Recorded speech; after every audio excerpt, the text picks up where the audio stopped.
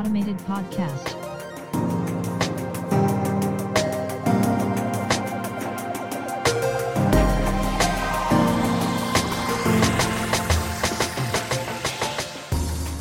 Welcome to Automated. I'm your host, Mark Verbenkov, and in this weekly podcast, we will be exploring the impact of emerging technology on jobs, society, as well as us, with business and technology leaders, researchers, and independent professionals across the world.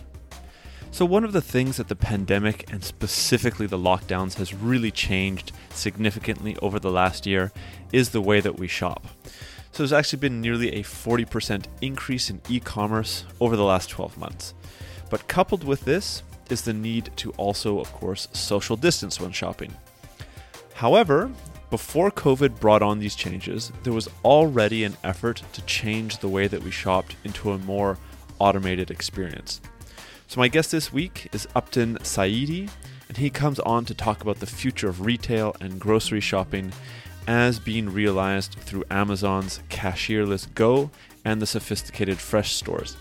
We also discuss how in China, Alibaba's Hema store had already implemented similar technologies, enabling a more informed customer and efficient shopping experience.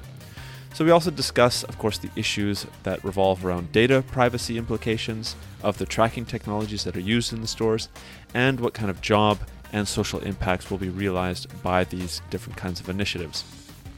So Upton is a journalist and coach based in Dubai and Los Angeles.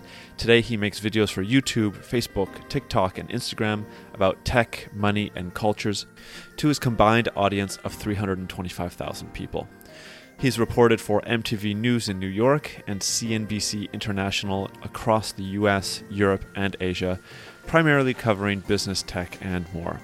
He's lived and worked in New York, Singapore, and Hong Kong, reporting across live television as well as digital platforms. Upton has interviewed hundreds of executives and experts across various platforms, including television, CNBC.com, and for digital videos. And his guest list includes people like Gary Vaynerchuk, Bill Nye, and Binance's CEO Changpeng Zhao, to just name a few. In the episode today, Upton gives us his personal view on these stores of the future, and I think offers a really important perspective because he's actually visited and used each of them firsthand. So if you've ever been curious about how automation technologies will impact the future of shopping, this episode is definitely for you. Great. Well, thanks for coming on to the Automated Podcast, Upton. It's great to have you here today. Thanks for having me, Mark. I'm excited for this. Yeah, me too. So of course, in the pre-intro, I will have talked about the kind of videos that you've prepared on kind of the future of grocery stores and retail in general. I'll of course point the audience towards those. But I think we're going to have an interesting discussion today about like kind of what the experience is like in some of these future stores. I think most people don't use those today. So I think it's kind of an interesting point of view of like how these things work. But maybe to start off the discussion, like what made you initially interested to go into these stores and to get a sense of what they're like? Well, I'm kind of obsessed with the future. I mean, there's a lot of history buffs out there, and I unfortunately, I wish I could be more interested in history, but I'm always kind of thinking about the future and what that might entail. And also what it is to be American. You know, I think as a person who's born and raised in the US, it's kind of like I grew up where it's kind of like, we are the best, you know, the US is the best, and these are the reasons why. And once I moved actually from the US to Asia in 2016 for work as a tech journalist with CNBC, I really started to become fascinated with, wow, is America the best? Is the US the best? You know, there's a lot of really incredible things happening also outside the US. And I think my biggest reward in creating videos is to shine some light on that, is to kind of think about the US audience and show them a part of the world that they had probably a misconceived notion about. And so I think when thinking about that and thinking about technology, China comes top of mind, right? Yeah. Because of how advanced it is in automation and facial recognition. And then the advantages to that too, right? So many people are afraid of that, but I truly saw so many advantages, which I'm excited to get into. Great. Well, yeah, I mean, it's kind of a perfect episode how we've structured it. I mean, we'll be talking about Amazon's Go and Amazon's Fresh shop, and then we'll move over to kind of the Chinese context with Alibaba's Hema. So why don't we start with Amazon Go? Because I think this was the one that I first heard about, and also I think I'm still the most interested in, because it's from my perspective, and maybe you can correct me if I'm wrong, but it seems to be like the most automated one out of the three. I know that you've been in one of these, and you've done a video on it. You kind of looked into it a little bit. So maybe you could just kind of paint a picture for the audience. Like what exactly is an Amazon Go store, and then I think we can have quite an interesting discussion based on that. Yeah, sounds good. So an Amazon Go store, it's funny, it was actually launched, I believe, in 2016. So it's not exactly new. They launched it so currently it's in San Francisco, Chicago, Seattle, and I want to say New York as well. So think cities with large foot traffic, right? LA, they can skip LA, they can skip Texas, Miami. Well, I guess Miami's some foot traffic, but the key here is that it's like an automated 7-Eleven. So how it works is you have to have the Amazon Go app downloaded to your phone. That's the only way you can enter, as far as I'm aware. And you obviously link your Amazon Go account to your Amazon, payment and Amazon account, right? So you pull up your app, you get a QR code, and then there's turnstiles. So just to enter the store, Mark, you have to like actually be registered and actually have to scan something just to enter. Yeah. And then once inside, the store can actually, using a combination of various technologies, from weight sensors of the items to cameras to tracking your movements throughout the store, they're able to literally know that I just picked up a Cliff Bar, that I just picked up a Gatorade, right? It's just like all this data is just being crunched at once to know that I did that. And it is, let me tell you, it's a very, very weird sensation. So one thing I did in my video, just to really, take advantage of this weirdness, was I started putting Cliff Bars into my pocket. Right, I remember that. Yeah. and it was, I really like, there was like that voice of my inner child, the good angel on the shoulder being like, what the hell are you doing? But that's what you're supposed to do, right? That's the whole point. There is no checkout process. There is no carts. There is no basket, nothing. So you get whatever items you want. And there are some hot foods as well. There's a lot of like, sandwiches and things like that. So you get your items, and then the craziest part is you just walk out. It was the weirdest thing. I mean, you don't even, I don't think you even scan, you just walk out. It just knows who you are already. And that was a really, really weird sensation. Again, it was a crazy sensation. I didn't see, for the first 10 or 15 minutes that I was in the store, I didn't see one staff member. Eventually, I did see a woman come out of the back. And what was she doing? Restocking shelves. Okay. She was also available for people who had Amazon returns. So if you did want to bring a return to an Amazon Go store, you're able to do that. And then I think there's a bell where you can ring the bell and she'll come out. But for the most part, it was just me by myself in the store in the middle of San Francisco, which has crime has surged, unfortunately, a lot lately. And there I am. And so, yeah, it was a crazy experience. And now I think the plan for Amazon was to launch these stores at a much more rapid rate until COVID occurred. And then because of COVID, a lot less people going to the quick convenience stores, a lot less people going to the office, things like that. So they're still rolling them out, but not at the rate they originally expected. Do you know, I mean, obviously pre-COVID, what that rate was? I remember reading somewhere that there would be something like almost 1,000 stores available across America by a specific date. I don't know if you... I want to say... I want to say, I think, I want to say like by 2022, they wanted 1,000 or something like that. Yeah. But it was a very aggressive expansion plan to kind of eat up, 7-Eleven. And I think the key, as we know with Amazon, most of us probably already know, it's not about profits, it's about data, right? So I think Amazon probably could care less if it's profitable. I'm sure probably it wasn't, but how much data are they acquiring on each customer? And not just that, Mark, but how much data they're able to capture about the future, what's called just walkout technology. Yes, just walkout technology, they're able to capture a lot of data that they can then actually go and sell to 7-Eleven and go and sell to other, convenience stores globally. So I don't know, for them, maybe they kind of, have enough locations to be able to get the data that they're not as much in a hurry to roll out. But what it seems like to me, and I know we're going to talk about this later, is a lot of the priority, it seems to be around Amazon Fresh, which you can think of as the Safeway of grocery stores. Yeah. And maybe just to go back to that just walk out technology. So those were I mean, you already mentioned a couple of them, like potentially facial tracking. There's definitely like weight sensors and other, so I would assume some sort of cameras in order to measure like who is who and where the products are actually going, whether it's into your pocket or your basket, or who the products are going to, so that it can be charged to. Were there any other technologies that you came across that kind of make up this just walk out technology? Well, the QR code, of course, is a big Mm-hmm. is a big part of it. You need the QR code, but yeah, it's mostly, as you mentioned, cameras, weight sensors, and then a lot of deep learning, a lot of various components of different technology that we've been talking about and reporting on over the years, just kind of coming into one. Yeah, yeah. Okay, fair enough. Yeah, one of the, I mean, you already mentioned it a little bit, but of course, the podcast focuses on kind of the impact of work from these new technologies. So you mentioned that you only saw one staff member in this entire like small-ish 7-Eleven Amazon Go store.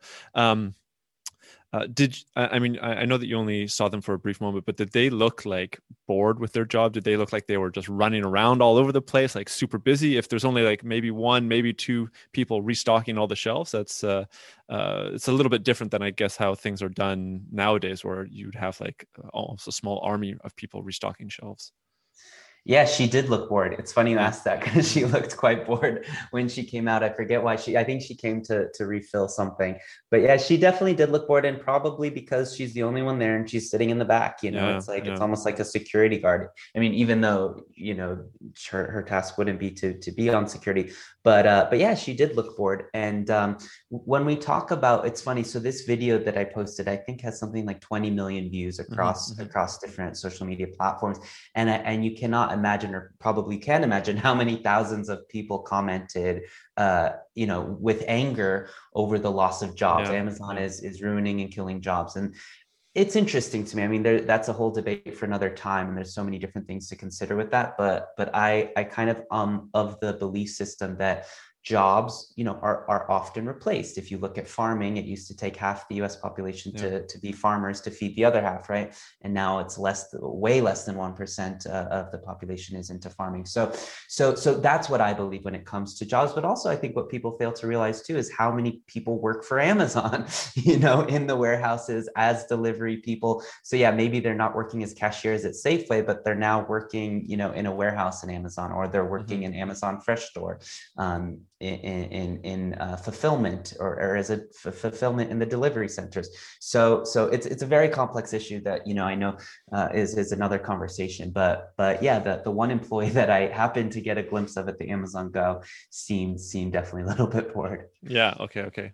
Yeah. This is also, I mean, something that comes up on this podcast all the time, right? And I think one of the things that you're highlighting in your experience at this store, and we'll talk about the others as well, is, I mean, you're seeing a very visual experience of where jobs used to be, right? Like where people would all, as you mentioned, like high foot traffic areas, people would be seeing other people working in the 7-Elevens or in these grocery stores all the time. And now we're kind of, I guess, confronted as a culture with a new type of experience where there are no people there. So it's a very visual example of where there were people and now there isn't.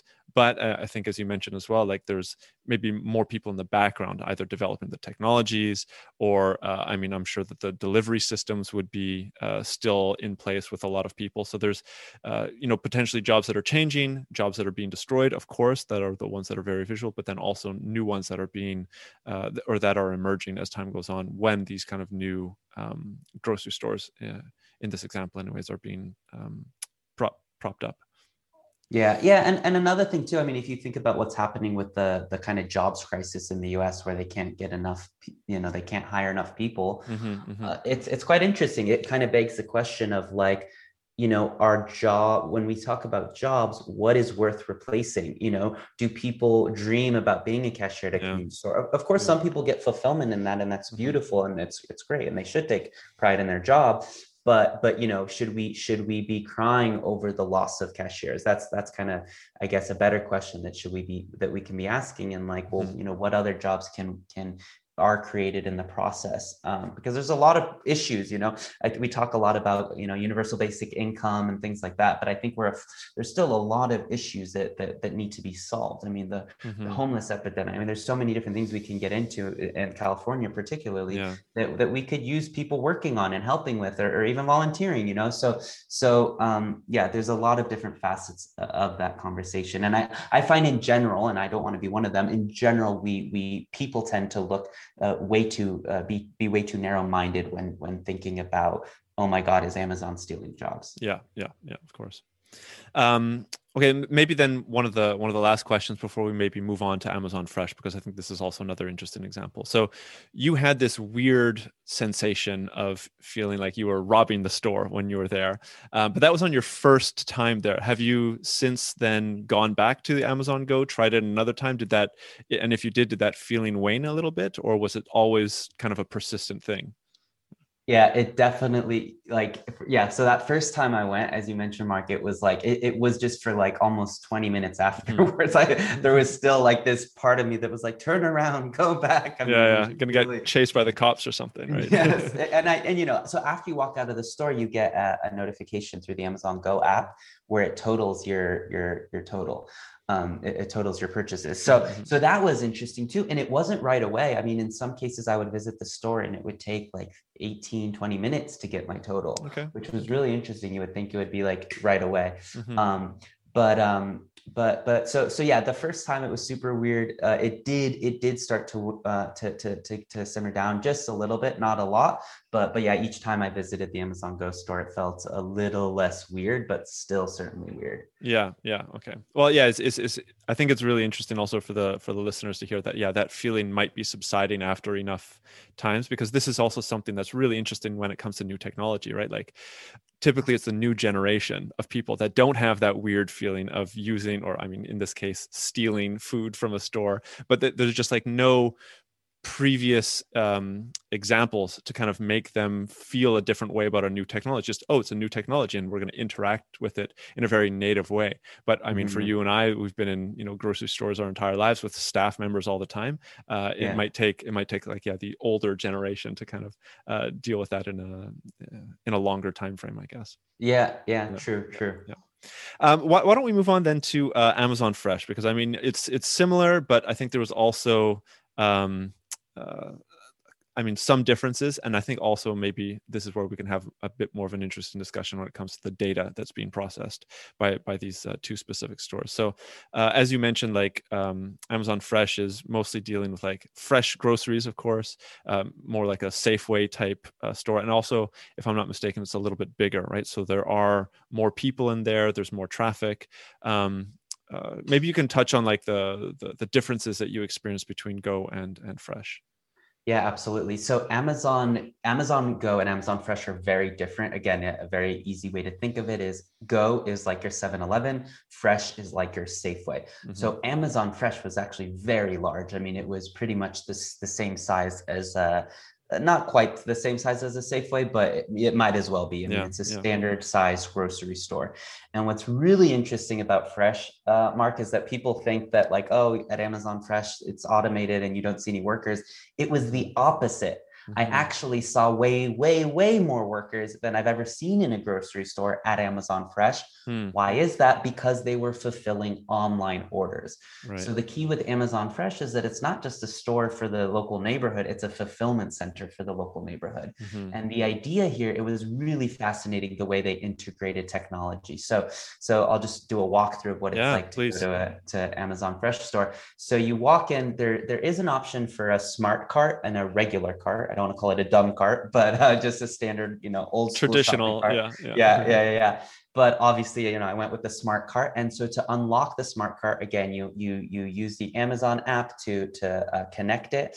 And then you're good to go. So it recognizes that this cart belongs to Upton. Anything that goes inside the cart is going to be charged to Upton's account. And that's it. So basically I started walking around the store and it was just fascinating. It was like a game for me. So I put in like some flowers, even flowers, it recognized, you just put it in the cart and then you hear this little sound. And then there's a tablet on the front of your cart. Mm-hmm. So there's a tablet that says, okay, these are flowers, these are 19.99, and that's it. And then you just you just walk around the store. What was really interesting and quite annoying though was produce. So like oranges, you had to actually manually input a number from the station of the fruit, and then say how many you wanted. So like things that were super easy is obviously packaged goods, your cereals, your pasta sauce, salsa, bag of chips. That was super easy. But anything fresh, like even a donut, that was annoying because I had to like input, and the codes were like 4 or 5 digits. It wasn't. It took a little while. So you would have to input the numbers and things like that. So it really, and I asked this question in my video where I reported on it. I'm like, I don't feel like I'm saving much time. This is actually quite annoying. Right, right. In some regards, but of course, this was just their first year as Amazon Fresh, so God knows what it's going to look like in 2, let alone 5 years. Mm-hmm. But it was really fascinating. And one thing I did at one point, Mark, was to actually take a few items out, and sure enough, without a beat, the cart was able to recognize that the item had been removed, and and they assumed I put it back on the shelf, of course. But what was also crazy was that on the screen of the cart, there's a running total of everything I'm buying, which I thought was really interesting choice by Amazon, because usually what happens when we go into a grocery store, we have 3 items on our list, we end up buying 10 items, and then we get to the register and we're like, oh my God, I just spent $88. I thought I was going to spend 20 or 30, right? Oh, well. So what was crazy is like walking around the Amazon Fresh store, I'm able to see, wow, I'm already at $46. Like maybe I should call it a day. Maybe I shouldn't get that extra, cup of whatever. And so that kind of really changed the process from a shopper's perspective in favor of the shopper, which again surprised me a little bit. But what was it? Amazon, I guess, had the option of not showing the total, but I think that would feel really weird. That would feel really weird because I would look at my screen and say, well, wait a minute, what's in here, right? I mean, they could show me all the items and then kind of block the price tags, but I think that would feel quite unnerving because every time we see screens and receipts, we're used to seeing the item with the price. So that was really interesting. And then in terms of the human component, like I said, Mark, there were more employees than there were customers, because they were just all doing online fulfillment. They were testing things out. So they were getting the orders from online and going and filling those carts to be sent out for delivery.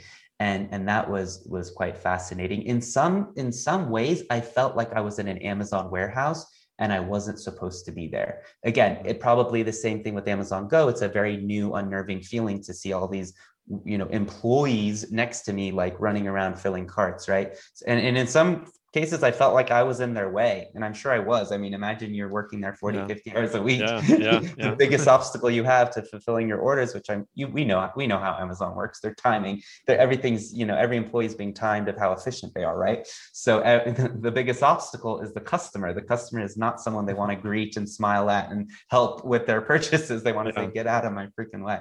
So yeah, Amazon Go and Amazon Fresh could not really be, more different, but Amazon Fresh was a really fascinating experience. And one more thing I want to say, which I think is really, really important, is after I walked out of the Fresh store, I have my nice little receipt, sent to my email and in the app. And it really begs the question of, in 3 or 4 days or a week or whatever, when I'm like, okay, I need to go to the grocery store again, my brain is just saying like, well, why would you go and do that yourself when you can literally just go on the app and hit, delivery, right? It's like, I know exactly what I'm going to get. It's like, it's just such a waste of time.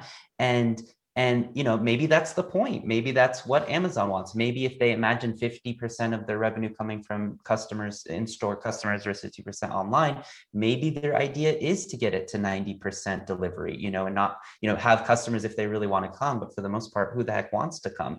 Because once I've done through the, a lot of people like to say, I couldn't order my groceries online. I want to see it, touch it, smell it, see where it's coming from. But after a couple of times of doing that, it's, more or less the same. So it'll be interesting to see how that evolves. Because like with me, I think Amazon Fresh was a really good example where I loved the experience, but next time, I didn't go back. I just started to hit, deliver. That's really interesting. That was actually one of the questions that I wanted to ask you about. Like your experience, of course, is novel, it's new, it's interesting because of that. But to me, it didn't sound like it was an enjoyable experience, right? There wasn't like a host welcoming you into the store. There weren't people like telling you about like, hey, shop here. It didn't sound like it was like a customer friendly experience, especially if you're having to like dodge all these fulfillment people, staff members running around all over the place. So yeah, I guess my question is like, was it, or do you think that the experience is maybe set up in such a way to nudge people towards using the online services more, right? So you go into the store the first time, you get a sense of what it's like, and then as you said, there's this online. It's almost like it makes it easier for you to order online rather than going back to the store after that you've had that initial experience. Yes, exactly. I wouldn't say I felt like this, I felt unwelcome or dissuaded by any means. It wasn't like quite like that, but I certainly didn't feel, it wasn't like I'm trying to think of like Chick-fil-A customer service, right? Where it's like, it's my pleasure, they're trained Yeah, to yeah, really like make you feel special. It certainly was far from that. I mean, your average Safeway, I definitely would have felt better as a customer, just by the average staff at a Safeway versus this Amazon Fresh experience. In fact, I did ask a few questions to people that were doing fulfillment, like where's this, where's that, and again, they're they weren't rude by any means, but they certainly were not eager to help, yeah. understandably so, perhaps because that's probably not in their job description, Mm-hmm. and then I think, and then of course, because it was new, I visited the one in Woodland Hills in California. This was last August, so just like 2 months after it opened, or a couple months after it opened. And so of course, there was someone to explain the smart card and kind of get us Okay, going and okay. stuff. So it's not like my experience was completely, no human interaction. But for the most part, yeah, I do think that Amazon does want you to say, yeah, come experience it, see firsthand, grab your groceries, since that's what you humans like to do. But eventually, like, just sit at home and open the app. And ultimately, why is that? If you think about it, it's to take market share, I imagine, from grocery stores, right? Amazon Mm-hmm, has mm-hmm. not traditionally been anywhere that and no one thinks of Amazon for their groceries, right? We go to Safeway, to Raley's, to Ralph's, to whatever, wherever we live, Kroger's. And so this is a really smart way for Amazon to start to take that market share, because let's be honest, the traditional grocery stores are not going to be able to create this kind of technology, even within a Yeah. delivery app, because they just don't have the data and the experience and the head start Yeah. on customer experience online. So Yeah, yeah, very interesting. Maybe then connected to that, when you got your receipt, and maybe if you did some research after your experience, like, do you know what to what extent, like, or what kind of data was actually collected from your experience? Like, of course, the decision to maybe put some items into your cart and then take them out, or like I would assume that there would be some sort of tracking system on the cart itself to know where you navigated across around the store to then maybe guess like what kind of products you would be choosing, or maybe even predicting in the future like what other products you would choose based on your previous experiences. Were there any other kind of insights that you got on kind of the data that was being captured from your time there? from what I've researched, I do, yeah, I do understand that all of what you said is being gathered. That's a good point. Like, something was in my cart and then it came out of my cart, but like it was for my vlog, for my YouTube. Yeah, So yeah. hopefully it didn't impact my customer profile too much. But even greeting cards, by the way, I was really surprised, because like even a greeting card with the envelope could so simply and easily, I Yeah. kept putting it in and out just to try and trick it, and I couldn't. But yeah, in terms of all that data, we all know by now, and I'm sure a lot of your listeners, that all that technology is available. So Amazon can certainly say, okay, my profile is this. How much time did I spend in produce? How much time did I spend in packaged goods? And kind of make assumptions about me and my future purchases. How probably they know to a T how likely I am to order online next time. What I'm likely to order, and all sorts of information gathering as well. Mm-hmm.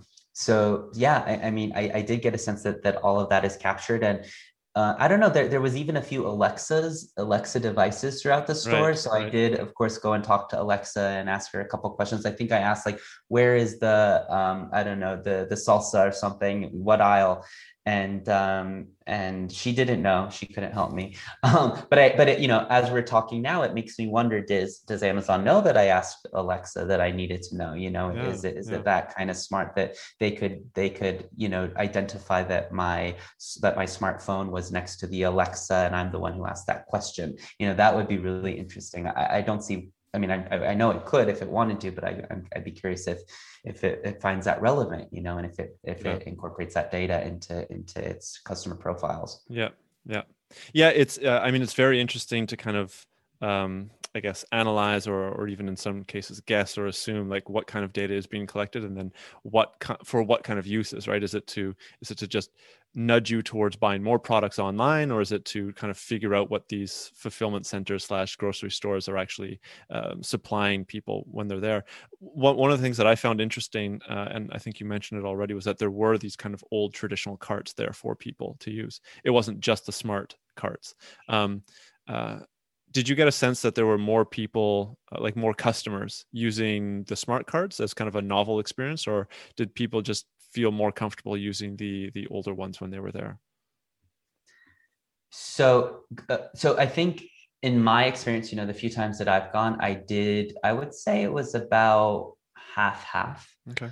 Obviously I don't have enough data to really come up with any conclusions there. And there weren't a lot of people, to be honest. It certainly was not crowded, but that could have also just been the time of day I went and this and that. But yeah, it was about half the people were using smart carts. It was actually, I would actually get excited to see someone else with a smart cart, because I was like on this journey with them and I'm like, oh, how's it going for you? Good. But then when they use the regular carts, it's just like they were just there because it was maybe the closest store, the prices were good or whatever.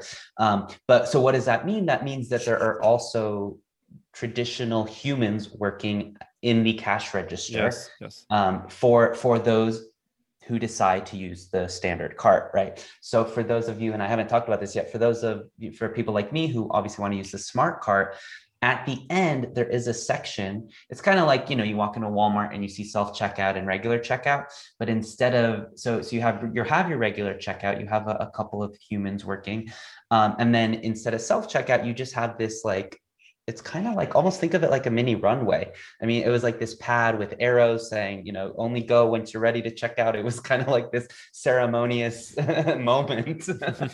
And so you basically just walk your cart along this like large pad with arrows, pointing to the exit of the store.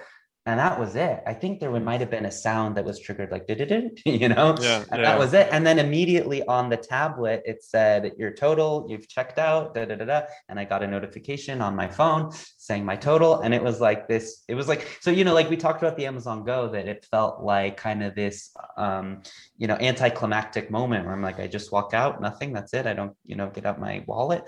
Mm-hmm. But at least with Amazon Fresh, I did feel like closure to my grocery store experience.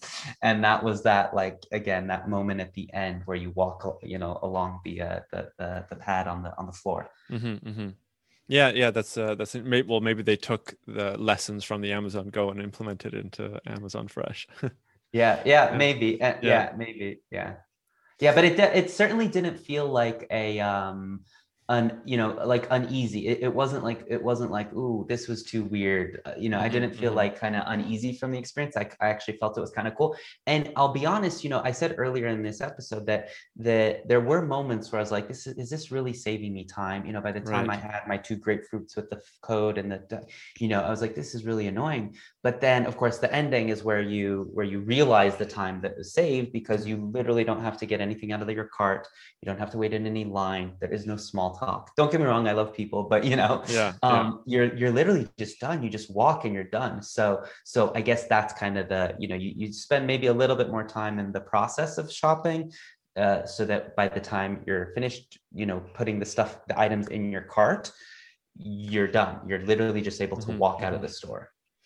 Yeah, and maybe this goes back to one of the first things that you said, like these Amazon Fresh stores are very new, right? So this could just be kind of a piloting phase where they're trying to figure out these little bugs or these little kinks in the process, and then upgrade them or change these things over the next year or so that the experience is a little bit more free flowing and it is a little bit more efficient.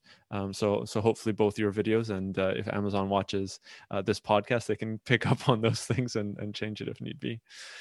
Um, I, I am trying to keep track of the time here. I do want to maybe move on to the experience that you had in China because I think it's both different, but it's also interesting for the audience because although I've talked about China a number of times, I haven't had somebody come on and actually talk about their experience with some of these kind of newer technologies in China. So I'm actually very interested to hear again what you have to say. So if I could ask you again to maybe just give a little bit of your experience about your time in Alibaba's, I think I'm pronouncing it right, Hema, right? Yep. Yeah, that's exactly right. So yeah, the Alibaba Hema story is obviously we know, Alibaba is the Amazon of China. And so they launched a grocery store called Hema, which is similar but also quite different. It's actually so when I visited over 3 years ago now, it was there was no smart cart experience. But the way that it worked, it was similar in that it's like a fulfillment center as well as a grocery store experience. So I went there in 2018. And so that's over 3 years. That's 3 years now. So it was meant to be efficient for the customer. But one thing that I found really interesting is that it was a lot more geared at information for the customer. So every item had like a QR code. And, this is 2018. Before, as an American, I didn't know what the heck a QR code was. Now it's very common, especially COVID. But so you could go to any item and you could scan the QR code, and it would tell you exactly like the blueberries, which farm they came from. It would show you the certificate that it was actually organic, because trusting suppliers is not as seamless as it is in the U.S. and other countries, right? So you could actually look it all within a few seconds. You could see okay, this is truly organic. They've uploaded the copy of the certificate. You could see the day that the blueberries or blackberries, whatever, were picked, and the travel time. I mean, it was fascinating, all that information. And then also they sell seafood, which seafood is a really big deal, in a lot of cultures, but especially in China, because people are really adamant that they pick it out, they look at it. I mean, literally, they would grab a lobster out of a tank. I mean, with the help of a staff, and they would literally just hold it up to the light. Like I've never seen that in the U.S. Those are some of the reasons why someone would still go in store, but I certainly felt the same in that both Hema and Amazon Fresh. In both of these stores, I felt like after you go one or two times, you don't want to go ever again because it's so seamless and easy to just order on the app. And I think that's a much bigger deal in China. I mean, US as well, but for Chinese, especially with groceries, the idea of ordering food online was probably very hard to come by, especially for the older generation who grew up, with a much more different economic situation. So for them, the Hema stores are a lot about educating and making customers feel comfortable. Okay, this is exactly where my food is coming from, but instead of me picking it up, the workers will pick it up. But another key difference between Amazon and Alibaba stores, where in the Alibaba Hema store, it was actually quite stressful because, I mean, in that store, you have workers that are doing fulfillment orders for online orders running. I mean, they were running around the store because, we think that in Amazon, the restriction, the employees have to like make their quotas and this and that. I can only imagine what it was, how closely they monitor their average time to fill a cart and this and that. So, I mean, they were running across the store. You've seen in Costco where they put the money in like the pneumatic tubes that go up. The pneumatic tubes. That's so cool. Yeah. So they had something similar in Alibaba's Hema stores where they would fill the cart of the online order, and instead of like walking to the other end of the store, they would put it like in this like conveyor belt that would like lift it to the ceiling, and then the conveyor belt would like bring it across the store. And it was like, I mean, I'm literally in like this all automated factory, trying to buy my groceries. So that was definitely interesting. But yeah, same like Amazon Fresh, there was a lot more employees than there were customers. And then the checkout process was all done through a kiosk through Alipay, which is their big payment service there. Mm-hmm. So yeah, a lot of similarities. I mean, at the time, obviously, the Alibaba Hema store was much more advanced than anything I'd ever seen in a grocery store concept. But now, it's not fair to compare them because I'm comparing 2 years apart. Yeah. But now, their Amazon Smart Cart definitely, impressed me quite a bit. Yeah. Well, I mean, to maybe pick out a couple things that you said, I think it's really interesting that you said both like warehouse for Amazon Fresh and like factory for the Hema store. To me, it really sounds like the shift is much less focused on the consumer, and it's more towards like the efficient processing of goods that benefits that exactly that benefits the bottom line of the organization that's actually building this. And I also really like what you said that. And I hadn't thought about this before, actually. Like, it didn't make sense to me why there were staff in the stores that were processing the orders. Like, why would there people be running in these stores? Why not just have a whole separate like actual warehouse where they can do that? But it now makes sense if maybe the goal of these new stores is to just get people comfortable with where their food is coming from, so that there isn't this kind of like black box warehouse where people don't actually know where their stuff is coming from. It's like, okay, well, I went there, I ordered, I know what's going on there. It might make it a little bit more comfortable for the average consumer to now start using the online apps or software in order to buy their food from these fulfillment center warehouse slash future grocery stores. Yeah, it's very interesting. Yeah, that's a really good point. And then also, if you think about grocery in general, the margins are already very, very low, right? They're very low. So then if you add into the mix that produce can go bad very fast, people want it fresh, it has a very limited shelf life compared to other packaged goods and things. So if I'm Jeff Bezos and I want to open in, I don't know, Phoenix, it's like, yeah, I could have a distribution center and then a couple grocery stores, but if I can all combine it into one or two, why the heck wouldn't I? So yeah, I think that's what people don't understand when they think about grocery stores of the future. They think they're going to be unmanned like the Amazon Go, but it's like, actually, you're going to see way more employees and humans than you've ever seen in a store before. Right. But then it's smart, not just because of, the bottom line for these companies, but also for me as a customer. It's like, if I can get, if my delivery time could be 30 minutes instead of an hour and a half, hey, I'm really happy, Yeah. So that's something to kind of consider as well. I think I was reading that a few Macy's were turned into like Amazon distribution center. The Macy's that went bankrupt, if I'm not mistaken. Yeah, a couple. Yeah, I think so. A couple locations are actually being used as like Amazon fulfillment because Amazon said like, well, wow, Macy's is in the primary center of these towns and cities usually, right? So if we can like dispatch, inventory quicker and use that space, why wouldn't we? Yeah, it makes perfect sense. I also want to touch on one of the differences between the Chinese examples versus the American ones. So you did mention that you used Alipay to pay for the eventual total of your groceries, but I think there was also a facial recognition system that you would just have to look into a screen and it would obviously recognize your face, and then the total would be subtracted from that. So I've talked about this on the podcast before, but I haven't had anybody actually use it. So maybe you could touch on that, because I think it's just kind of a very interesting, different technology that maybe the West isn't super used to yet.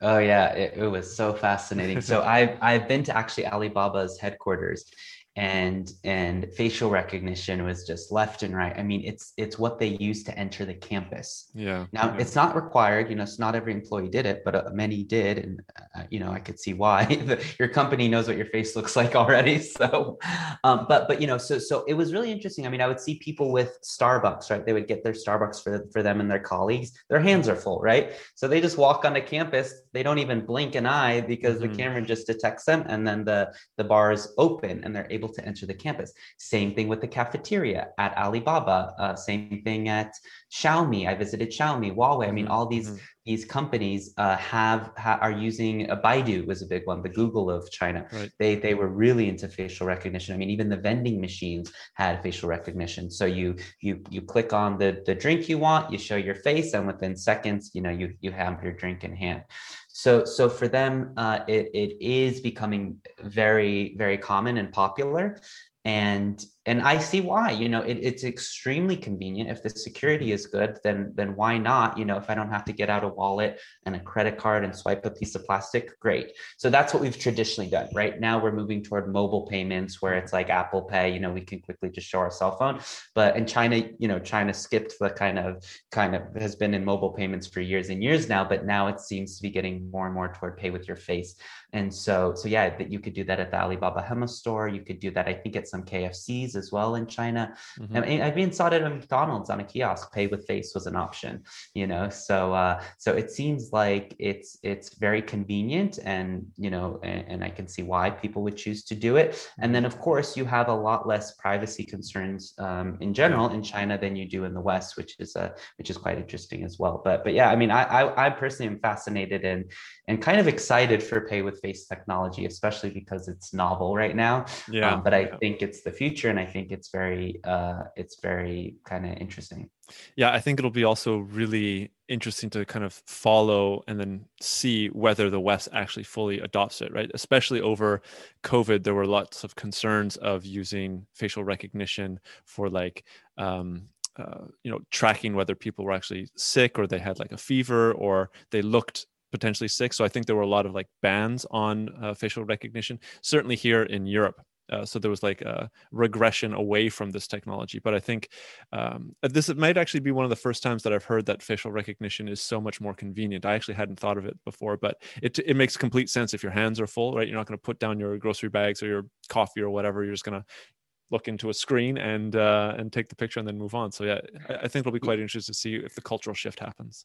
Yeah, and think about this. I mean, so many airports use it now. It's like Yeah. I just flew out of Dubai, and it's like you have to, every single person, you show your passport and then you show your face, and then it opens the gate, right? Yeah. That might feel weird 5 years ago, but I think it starts with government entities like or like things like airports, right? Mm-hmm. Like we have to use the airport, we and it's a security thing, and it makes our life more convenient. So then we get comfortable with it, and then slowly over time we are more comfortable with it in other facets, like a grocery store. I like to use the example of maybe 10-15 years ago, you would search a flight New York to LA, and then you go to a few other websites, and all of a sudden you see a banner ad for flights from New York to LA. That creeped us out. Remember how weird that was, how invasive that was? And now it's like we don't blink an eye. So that's kind of just how technology is adopted. And I think you're exactly right. It's going to be really interesting to see what happens here in the US and in the West in general, because government regulation. I think there was just a county in Washington state that said to do a complete ban on facial recognition technology. Even Amazon Go, I know a few years ago, faced a lawsuit in the city of San Francisco because they were saying, hey, this store is discrimination against people without credit, right? If you don't have a credit card, how the heck do you use this store? So I'm not sure what the outcome was, but I think Amazon had to create a some sort of thing where people could top up with cash at another store and then be able to use the store or something, right? So there are certainly these things that are going to and are already, let's say, I don't want to say inhibiting, but like definitely slowing down the rate of technological acceptance by the West. That's just not going to happen in China, for better or worse. I'm sure a lot of people listening are cringing at how pro this technology I am, and saying, what about privacy, slippery slope this and all that. But it's, I think one thing go ahead. I'll stop. No. I was just completely agreeing with you. I mean, I think this is one of the things whenever the discussion around data privacy and data security comes around, it's the conversation always goes towards the differences between China and specifically the United States, right? So, and then you can even talk about Europe, which I think is even more concerned about the data privacy of the individual citizens. But yeah, I think the one thing that I always go to is like, what is going to be the impact on the actual development of and acceptance of the technology, and then what are the ramifications of that for society? Like, is China just going to become more efficient, more productive because of these technologies that, even though they infringe on the individual kind of sovereignty of the human being, it enables a much more, I guess, fluid or efficient and productive society on like many different aspects. I don't know if you have an answer for that, but it's always a place that these conversations go to for me anyways. Yeah, no, I have actually a lot of thoughts on that. I mean, the first is when I would film at these tech companies in their campus, I would go to like Baidu, as I mentioned, Huawei, and I would just go up to employees that are sitting at their desk and just start filming them. And I've been to many offices in Europe and US and China for CNBC as a reporter, and I filmed them, obviously with the permission of the PR person and the company and all that kind of guiding me around. But I know, like, if I do that in the US, people look up and then the their colleague has to say, oh, they're shooting for CNBC, or and sometimes people will say, I don't want to be filmed. Like, what the heck? I'm at work. Who is this? In China, Mark, people don't even look up. Yeah. Like, I couldn't believe I'm just like, 2 feet away from their ass filming them, a stranger filming them as they're working. They're not even curious what's going on. They just could care less. So different. Yeah. They just don't have a sense of why am I being filmed? They just do not, in general, they do not say that, the ones that I've come into contact with. And I would, as an American who lived in Asia for 4 years, I would get into debates with my friends because of how kind of bullish I was on this future technologies. And they would say, how can you say this? Privacy concerns this, slippery slope that. And I think the reason that I have become kind of, very accepting of these future technologies is because of what I saw with safety and security. Okay. When you think about, the unfortunate shootings, random mass shootings we have in the United States, when you think about, unfortunately school shootings that occurred, it's like imagine if we could, reduce a lot of these things because of technology. That's I mean, it's of course I'm oversimplifying the problem, but that's just really where my head's at. And it's also, as a journalist, right? I've talked to a lot of people in China, a lot of foreigners who are living in China. One executive that comes to mind, he's originally Australian. He's raised his 2 kids in Shanghai, and he was telling me he goes to London and, there was a street fight, a bar fight or whatever, and his kids were literally shaking so hard because they just didn't see anything. Like, they don't even hear sirens in Shanghai, And so, and he was thinking, like, how lucky I am to be raising my kids in a place where I never have to worry about their safety, and crime rates and things like that. But he also was concerned too. So when he got back to Shanghai, he would make his little kids watch like cops shows, just to like toughen them up a little bit. Yeah. Expose them to the real world a little bit. Exactly. Yeah. But so hearing somebody like him, who arguably started out being pro privacy, pro this, and how his perception was changed because he was able to appreciate all the advantages of a more secure world. It's kind of like, with going through the airport security, right? It's like, I don't feel like it's an invasion of privacy because I understand the greater good of this technology is, and these inconvenience are to keep me safe in the sky, right? And as long as we don't have anything to hide, then why should we, then why should I kick and scream? And so I think, that's kind of where my mindset goes, just to a more, maybe the next degree of that. Yeah. But that's why I think 2 things. I think a lot of this technology is coming, with or without our approval, and I see the benefits of why it's coming, and that's kind of my stance. Yeah. Well, thank you very much for sharing that. I also think it's quite it's unique and interesting to hear somebody who has maybe a different perspective from like many of the people. Like, of course, I interview many people from the Western world on the podcast, and as I mentioned before, like one of the main concerns is, of course, data privacy. So we need to stop either facial recognition or other technologies that are going to come out that are going to, cause potential long-term problems for the individual. And then the argument is always, well, safety issues are great, but that's just kind of I think it's a red herring, right? It's leading us to this eventual. I mean, there's lots of people that talk about these, digital surveillance states, but they're using the argument of safety and security to get us to these places. But I do think it always is interesting and relevant to kind of hear the opposite side, that, for yourself that you've actually experienced this kind of culture, and for others that have experienced both cultures as well. And they have the perspective of, oh, okay, maybe sometimes the security is actually better if we're talking about, kids or other situations like that. And I know, I get it's controversial, especially as an American saying that, but I guess it just comes down to ultimately, like having my phone snatched out of my hand while walking through London versus, like living in Singapore. And literally I did a video on this where I left my phone, laptop, and even wallet on a table. And then I went and ordered lunch, 100 feet away or whatever, and then came back and then proved, yep, it's all there. It's, one of the lowest crime rates in the world. So, but of course, there are things that need to be considered. And, I appreciate the debate. Let's just yeah. It's very important, I think.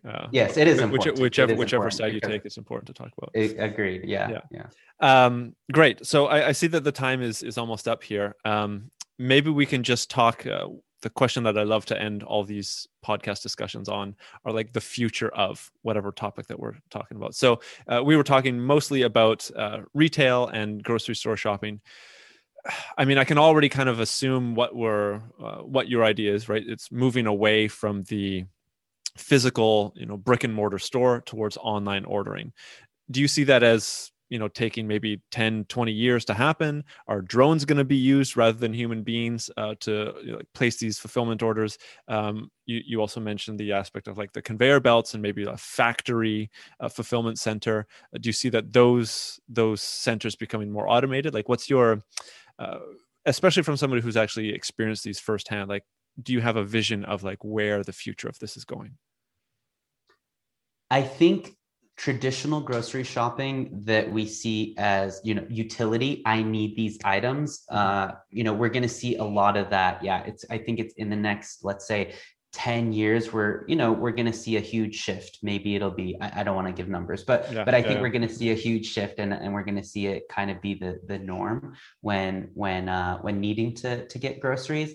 But then what's going to happen is, I think, same thing like what's happened to our malls, right? Over the past like 5-10 years, where it's like, oh my God, our malls are boring. Let's make them experiential. Let's have yoga classes. Let's have open air restaurants. Let's do, raves and bring different influencers and celebrities in to give talks or whatever. I think we're going to see that with grocery stores. I mean, I was in a grocery store in Italy with some friends, and literally they have like a bar. So you walk into the grocery store, and it's not like a unique thing. It's just a normal grocery store. You walk in, you go to the bar, you have like either a coffee or a cocktail or even just like a club soda. And it's, there's no plastic cups. It's all like you sit there and you stand at the bar and you enjoy a drink. I'm looking at my friend who's Italian, who grew up in this town. And I'm like, what are we doing? And he's just having a drink. I'm like, I thought we're here to buy some stuff for your mom. And he's like, we will. Like, what rush? Why are you in a rush?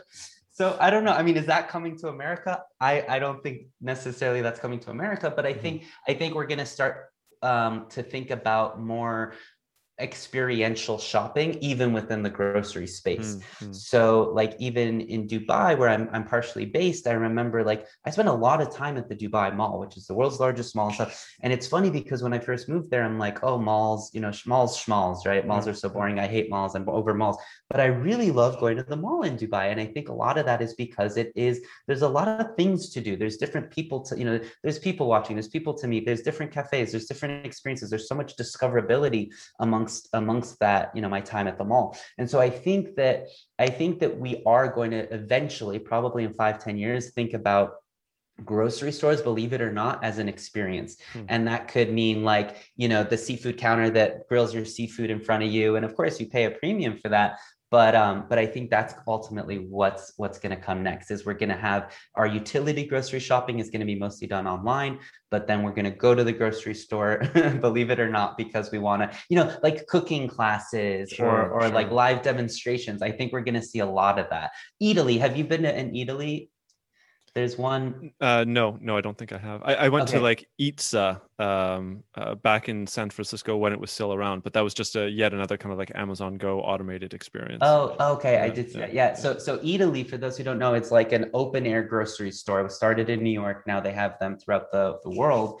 There's not a lot of them. There's probably less than a dozen, but it's an open air grocery store. But then they have like different pockets where you can like go to an oyster bar. You can like, maybe watch a demonstration and have a drink. And so I think that's what we're going to see more of in the grocery space. Will it be done by Amazon? Well, I'm inclined to say no, because Amazon is traditionally, low price, but Amazon's on its mission to take over the world. So let's be honest, probably we will see it by Amazon. I think that's a perfect place to end, Upton. Well, thank you very much for kind of sharing that future vision. It's definitely one that I would not have thought of. It kind of goes contrary to a lot of the ideas that I was thinking. So I always love hearing other people's perspectives on kind of what's going to happen for the specific sector that we're talking about. Well, now I'm just really curious. Were you thinking everything is app delivery online, app online? Yeah. I was thinking way more efficient and productivity would kind of be the baseline aspects, and that the human would be kind of taken out of these experiences, especially as I think Amazon's like also experimenting with like drone delivery, and there's a number of these like drone startups that are actually delivering in urban centers. But again, this is all like, very early pilot stage. So, I mean, who's to know? Yeah. Great. Well, I see that our time is up. I mean, I know that you have videos kind of all over the place on most social media platforms. Where would you like people to go to follow your work and see what other kind of interesting tech and business things that you talk about? Yeah, absolutely. So I make 3 videos a week about tech, money, and cultures across all platforms. So, wherever you like to spend the most time, I appreciate the follow or the subscribe. So on YouTube, my YouTube is just very easy. It's youtube.com/Upton, UPTIN. And actually it's the same for Facebook, Instagram, and TikTok. I'm just /Upton on all of those platforms. So yeah, would love to connect with people, and people can follow my work there. Terrific. Well, I'll have all those links on the show notes, so people can check it out in an easy click. Upton, thanks a lot for coming onto the podcast. It was great talking to you, and thanks for sharing your experience with these kind of interesting future stores, which, as I mentioned before, I don't think too many people have seen. So I think it's quite interesting for them to hear about. Yeah, they haven't seen them yet, Mark. Yeah, it's only a matter of time. Well, exactly. Thanks so much for having me. Enjoyed this. Right on. A pleasure. Well, that's it for this week's episode. Thanks for listening. If you like what you hear and you want to support the podcast and the conversations here, the best way to do this is to go onto Apple Podcasts and leave a review, as it helps the algorithm to reach out to new listeners and brings the show to them. Also, feel free to check out the website, automatedpodcast.org, where you can find the show notes for each episode, written articles on the themes of the podcast, and a library of resources on the topic of emerging tech and automation. Also, if you want to reach out and leave any feedback, or you have any questions about the podcast or any of the conversations, there are general contact links such as email, LinkedIn, Twitter, etc. for you there on the website. And finally, for those of you that want more than just an audio conversation, the video recordings are now going to be up on YouTube for the newer conversations, so feel free to check out the videos by searching for Automated Podcast on YouTube, where of course you can like and subscribe if you prefer to support the podcast that way.